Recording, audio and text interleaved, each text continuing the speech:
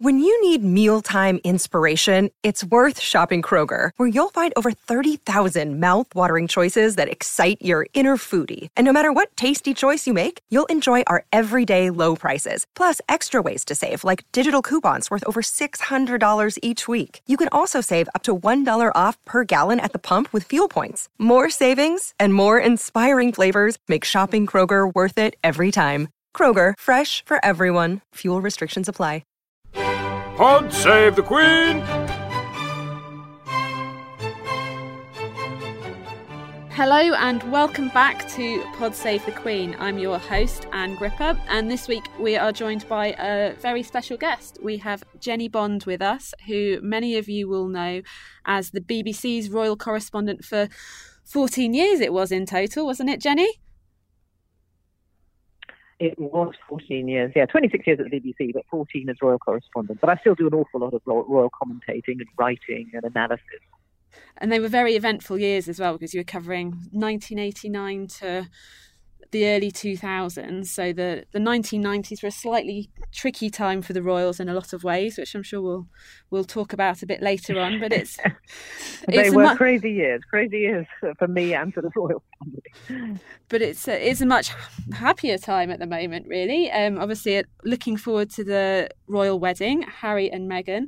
Really not long to go now, and there's been some new details of the wedding coming out so that we actually know some concrete information this week. So we know about the cake.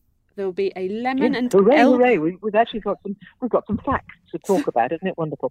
Yes. This week we've heard that the cake is going to break away from tradition. Normally they have a fruit cake at royal weddings, and that's certainly what the Queen had. She had the most enormous cake. It weighed, I don't know, a fantastic amount. And most cakes are multi-tiered fruit cakes. So William, we're told, also had a second cake, a chocolate one, because he's very fond of chocolate cake. But this time, Harry and Meghan have gone for something quite different. And it sounds lovely. It's a lemon and elderflower cake, and it's going to be decorated with fresh flowers. And when I heard about that, the first thing I said was, it sounds just like springtime. And I think that's rather lovely. And apparently that is the thinking behind it. And it's made with organic products and by a lady who says her ideas and her produce is very in tune with Meghan and Harry. Her name's Claire Patel. And I think she started out in California as well, which is a nod to Meghan's heritage. And then it's based in a quite a trendy part of East London. And Meghan wrote about it on her blog previously as well. And I mean, the pictures of her creations that have been shared online since, they look really quite delicious. So I think one of my jobs between it looks very special. Might have to go up and check it out before any excuse for a slice of cake. But it's one of those things where they've broken with tradition a bit there, and that clearly is something they're not afraid to do as a couple. No, they're not. They are a different couple in many ways. I think much of that comes from the fact that she is an older woman, an older bride. I mean, she's just a few months older than Catherine even, and Kate. And she is so self-assured, she appears to be, and so confident. So I'm quite sure she'll have clear ideas of what she'd like on her wedding day. And of course, it doesn't have to be so formal. It doesn't have to be such a state occasion, because Harry is not likely to be king. You know, he's not first or second in line to the throne.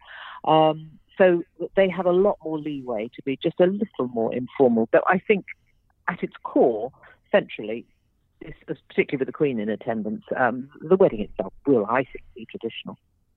And you mentioned about it not being a state occasion and the difference between Harry's wedding and William's wedding. And we've seen that today in the invitations as well. So another piece of concrete information, we have seen the invitations and what they look like. And they are very traditional. But the difference with, one of the differences with William and Kate's invitations is that they are issued by Prince Charles rather than by the Queen. Mm-hmm.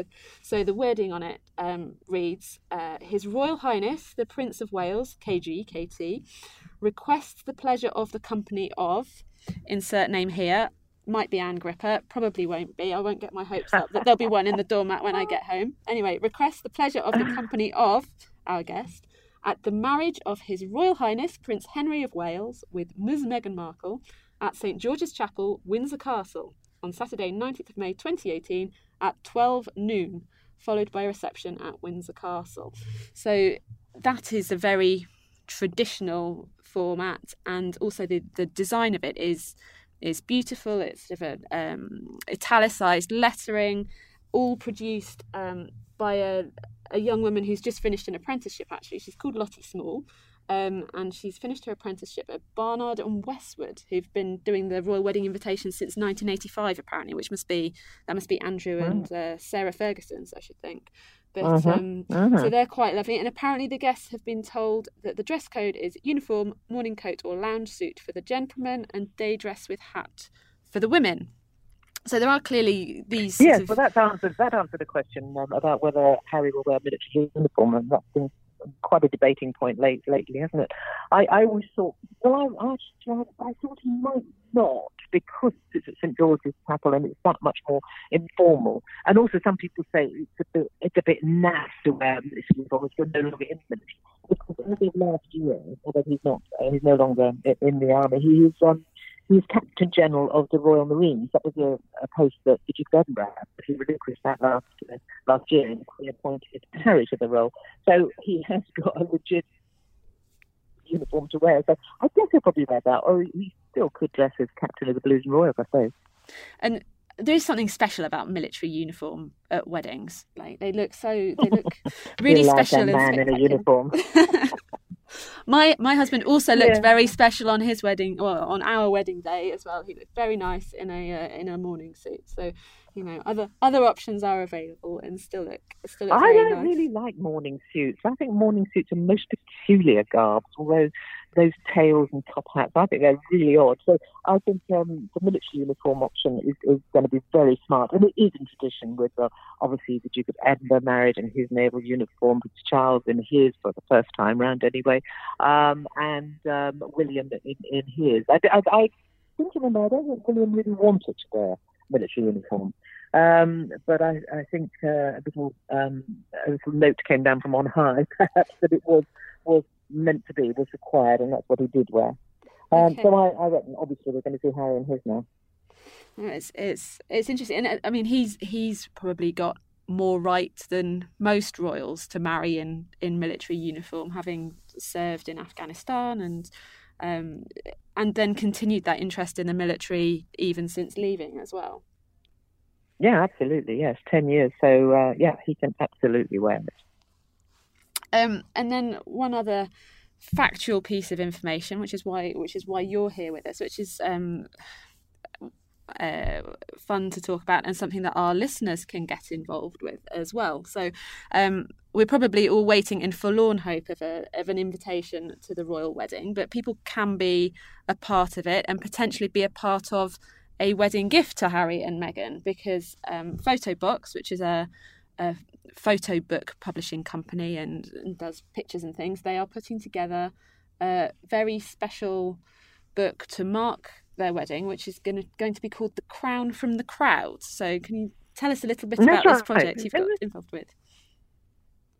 I have got involved with it. I have an idea that Photobox. It really is. I'm quite enthusiastic about it. Basically, you might remember back at Christmas when the royals were at Sandringham, and obviously semi-official occasions like that, or any event where the royals are, the press follows. So if you remember the press, as I always have been, you're put in one position, you're told where you can stand. And the royals will wander by and perhaps look in your direction, might get away, possibly a smile. You get one shot, or two if you're lucky. And then they intermingle with the crowd. And then they're much more spontaneous, much more informal. And at Sandringham last Christmas, there was a lady in the crowd who got the best shot. And it was the shot, despite all the ranks of official photographers, the one shot that was splashed all over the newspapers was taken of William and Harry and Catherine and Meghan by a lady called Karen Anvil. She made quite a name for herself, probably quite a lot of money as well. And it gave Photobox the idea that there must be such a source, an untapped source of photographs going back over the last 60, 70 years, if you like, of people who snapped their photos from the crowd when a member of the royal family came to see them.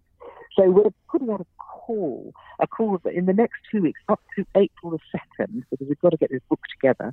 If people would like to submit any photos they have, go and rummage through the attic, look through your old photo albums, see what you can come up with.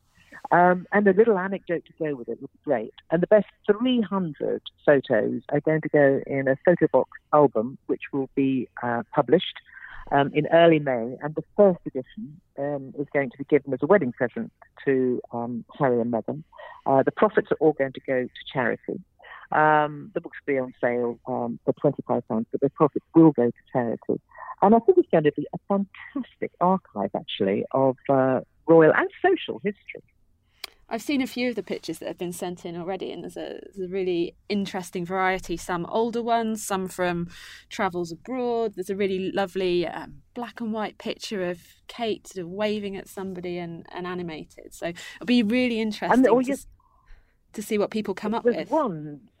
There's one you may have seen, which I've seen already, which I think is fantastic. It was taken in the Congo in 1925. Oh, wow. Of the Duchess of York, the lady we knew as the Queen Mother. And it's quite an informal shot of her sitting in some kind of vehicle it's so evocative at the time. And I'm hoping that the person who submitted that, they say it was taken by their grandfather. I'm hoping they'll have some more information of, why were they all in the Congo? What was that all about? So we're delving right back into history and going right up into modern times. So that's what we will do. If they go to crownfromthecrowd.com, crownfromthecrowd.com, upload their photos in the next couple of weeks. And if it's a very old picture, then if you take a picture of your photo and upload that, we can then get it in quality if it's chosen as one of the best 300. And I think it's going to be a cracking book. Oh, I think it will be, and we're planning to follow its development through to the wedding day. So I'll see what comes of it. Have you got pictures and memorabilia and things from your time as a royal correspondent? Because obviously for newspaper people, it's quite easy. They can cut out the pages of the newspaper if they want to. And you can do it quite easily and privately at home.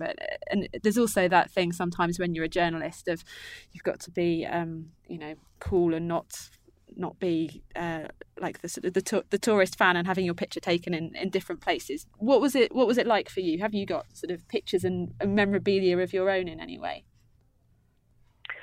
I got some memorabilia, but I've just collected along the way, but I'm so short of pictures. You kind of hit the nail on the head there. I mean, I wasn't going to stand there and take pictures of the royals because I was working. I was writing my script. I was gathering the facts. I was looking, observing, writing my script, directing the cameraman so he would get the right shots, helping him, carrying his tripod, carrying his ladder, running from place to place. There really wasn't time to stop and say, let me take a little picture now.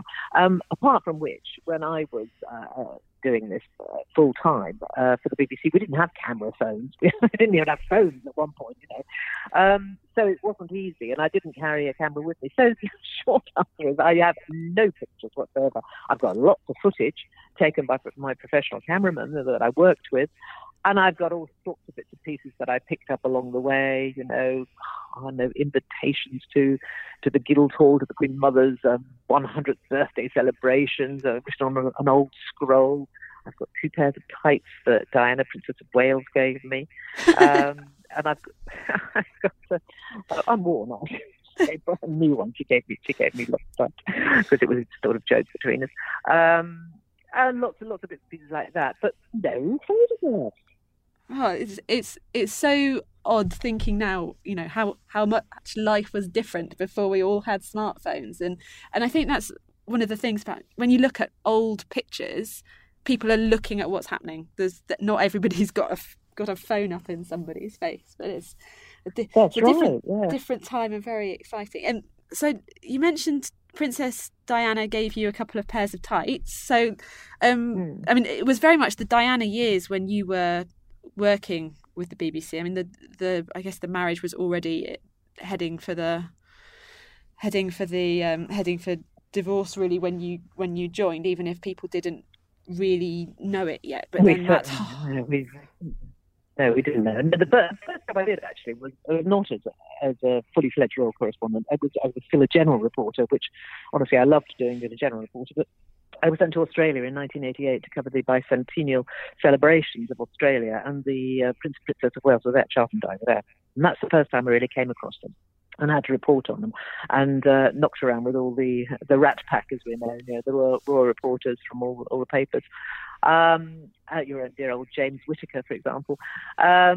It's a funny old beat. It really is a strange beat. And I really didn't want to become a royal correspondent. I was horrified when I was asked to do that. I thought, no. But I said I'd do it for 1 year. And that was 1989. And lo and behold, I did it for 14 because it became a very important story. And you weren't just flouncing around saying, you know, here comes the Queen in a green ensemble carrying a rose or two or whatever, you know, which I couldn't bear to do because I am a serious journalist. And suddenly it became, you know, is the monarchy going to survive? But we didn't know. I certainly didn't know that the marriage was in that kind of trouble, not until much later into the 80s. And how? So you joined the Royal Beat. How did you go about? I don't know, starting out, or how? I think I read about how you built a relationship with Princess Diana. You were quite sort of forthright and made this a mission to do that, really. Yes, I did. Well, I tried to establish personal relationships. Well, not personal relationships, but I tried to get to know some of them a little bit better, because if you spend your whole life talking about people without knowing them, it's quite tricky. And that's why I've always said this area of journalism actually is not the shallow, silly, frilly, frothy end that some people like to portray it. It's actually quite difficult, because if you're a political correspondent, you have contacts. You can ring up, you can go out and have lunch with them. You could probably, if you're the editor, the political editor, you can probably bag 10 minutes, quarter an hour, maybe lunch with the Prime Minister. Now that so rarely happens as royal correspondent. Nothing like that. You can't ring up Prince Charles or the Queen and say, oh, could you stand this story up, please? You know, that's not going to happen. So you always work through third parties, press secretaries, private secretaries, ladies in waiting, whoever you knew, and try to establish the truth. And it came through. I always think if it passes through a lot of people, the truth can become very diluted. So it was hard to know what was speculation, what was fact, what was fiction. And I mean, you mentioned before that during that time, it was a particularly serious job, and there was this question about whether the monarchy would survive. Did you ever think that it was really in proper trouble, and that it might be the end? I think the only time I really questioned whether it could continue the way it was after Diana's death. I mean, there were two periods of when things were extraordinarily bad. One was the annus horribilis, as the Queen called it, 1992. And that's seared on my memory as well, because it was an horrific year in so many ways. I'd had a little girl in 1990, a baby, so she was only just coming up to 2 when the year began. And it started out, I was actually doing some general stuff as well. So I was on the general election campaign with Neil Kinnock, when I was hauled back about 2 in the morning from somewhere and told, no. I can't remember if it was the Mirror. It might have been the Mirror. Has got a splash, and they're getting separated. There's a separation. And I thought, oh my God, Charles and Di, really? And no, it was Andrew and Fergie, completely out of the blue. They decided to separate, so had to rush to Buckingham Palace, fought on all that, go back on the election trail.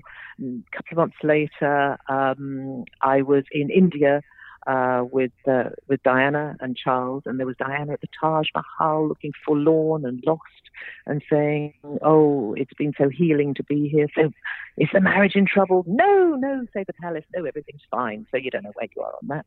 A couple of months later, out shopping with my husband and baby, when phone goes, Andrew Morton's written a book. It's being serialized. Diana's tried to throw herself down the stairs when she was pregnant with William. She's cut herself. All sorts of revelations. That was absolute mayhem, obviously. And it went on and on that summer.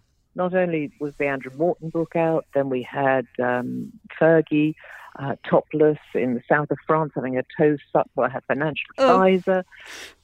Just makes me cringe just thinking about it now.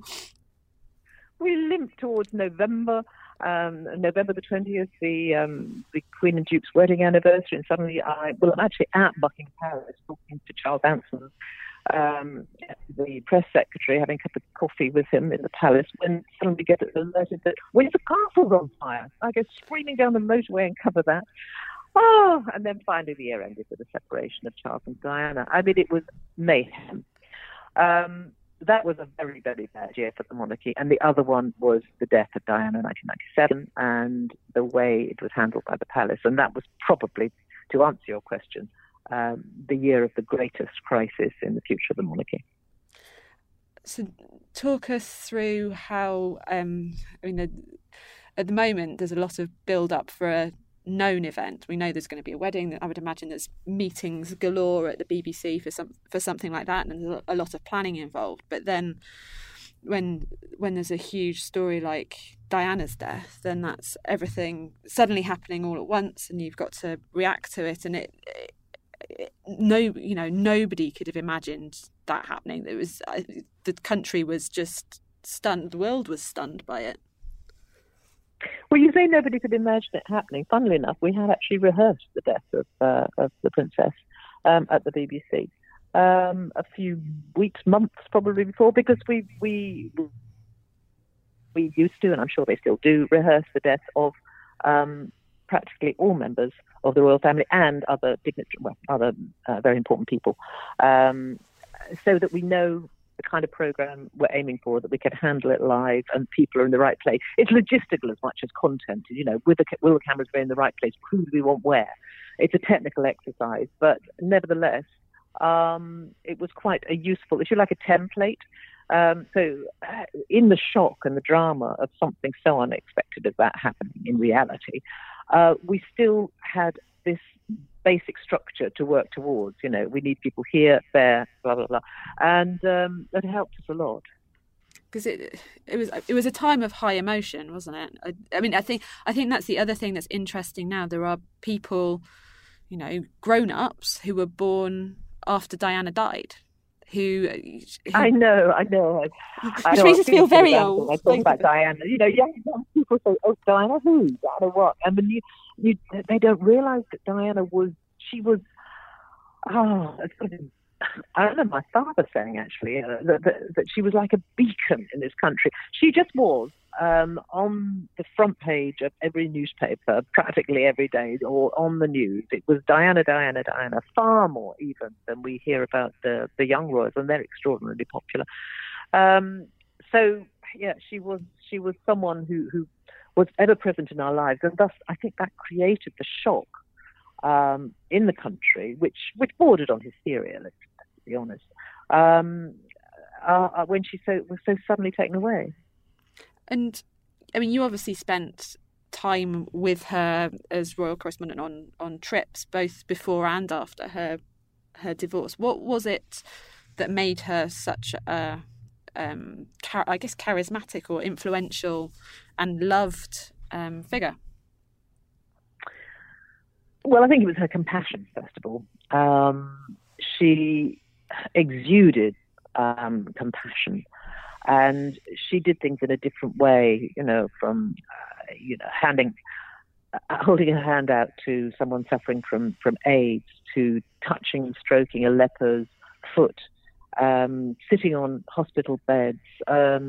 We'd seen royals sort of cuddling babies before occasionally, but Diana took it to another level, and you felt it was very genuine and very sincere. So she used this massive influence she had, and she knew she had it, because with her would go 80, 90 press probably.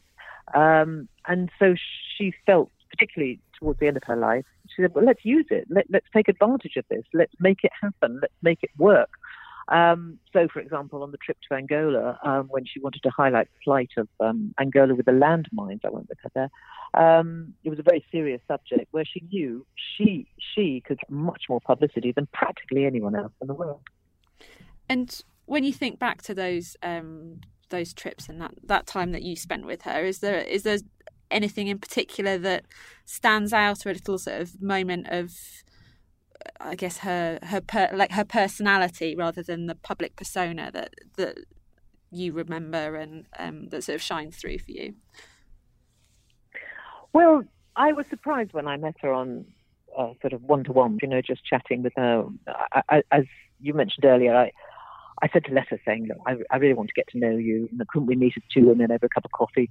Because, I just meet you here and there for 5 minutes. And to my amazement, she did invite me. And so we did have some long conversations at the palace, just the two of us. And I was very delighted, surprised perhaps, when I first met her, that she was very articulate and coherent and strong in many ways. I think she used to describe herself as, or she once did, as thick as 2 short planks, and she regretted that because she wasn't. She may not have been academically brilliant, but she was very shrewd, and she was funny. If I think of her now, I think of her sitting in her drawing room, and we're talking about, I don't know, whatever, something to do with her life and the circumstances she found herself in the breakdown of her marriage. But she would find something funny to say, and she would throw her head back and laugh, a wonderful laugh, a giggly, girlish laugh. So that's the kind of picture I have of her. And it's obviously taken the royal family quite a long time to gradually rebuild themselves from that crisis in 1997, but they seem to have reached kind of a new stability and a new way of moving forward, maybe with a slimmed down royal family.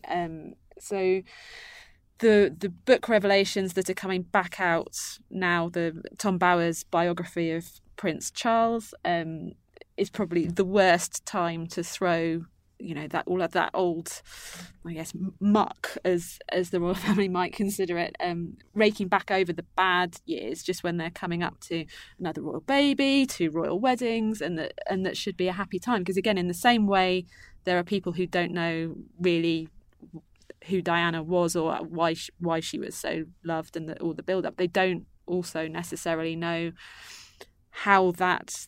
There were 3 of us in our marriage, the sort of the love triangle, if you like, between Charles and Camilla and Diana, and how that all played out. There's been quite a successful rebranding of Camilla, and then Clarence House have just updated their website. And when Charles and Camilla got engaged, there was a statement put out basically saying that as and when he became king, she would be princess consort rather than being queen. That statement hasn't transferred over to the new website. We've done website migrations before. Sometimes you don't take everything over with you. That statement obviously still exists out in the ether, but it has been interpreted as maybe paving the way that perhaps she could take the title of queen. Time will tell on that. But that kind of any book that goes back over the difficult times and the breakdown of their marriage, essentially, is always difficult for the royal family, isn't it? It is. I'm not quite sure what the point is. I mean, it's an unauthorised biography. I'm sure he's a great journalist, and that's fine, but I'm not sure what the point is of it all. And I don't know how well it is. I'm sure he's done his homework, but why do that? And how much of it is really true? I've read some of the extracts, and some of it is true, and some of it does not.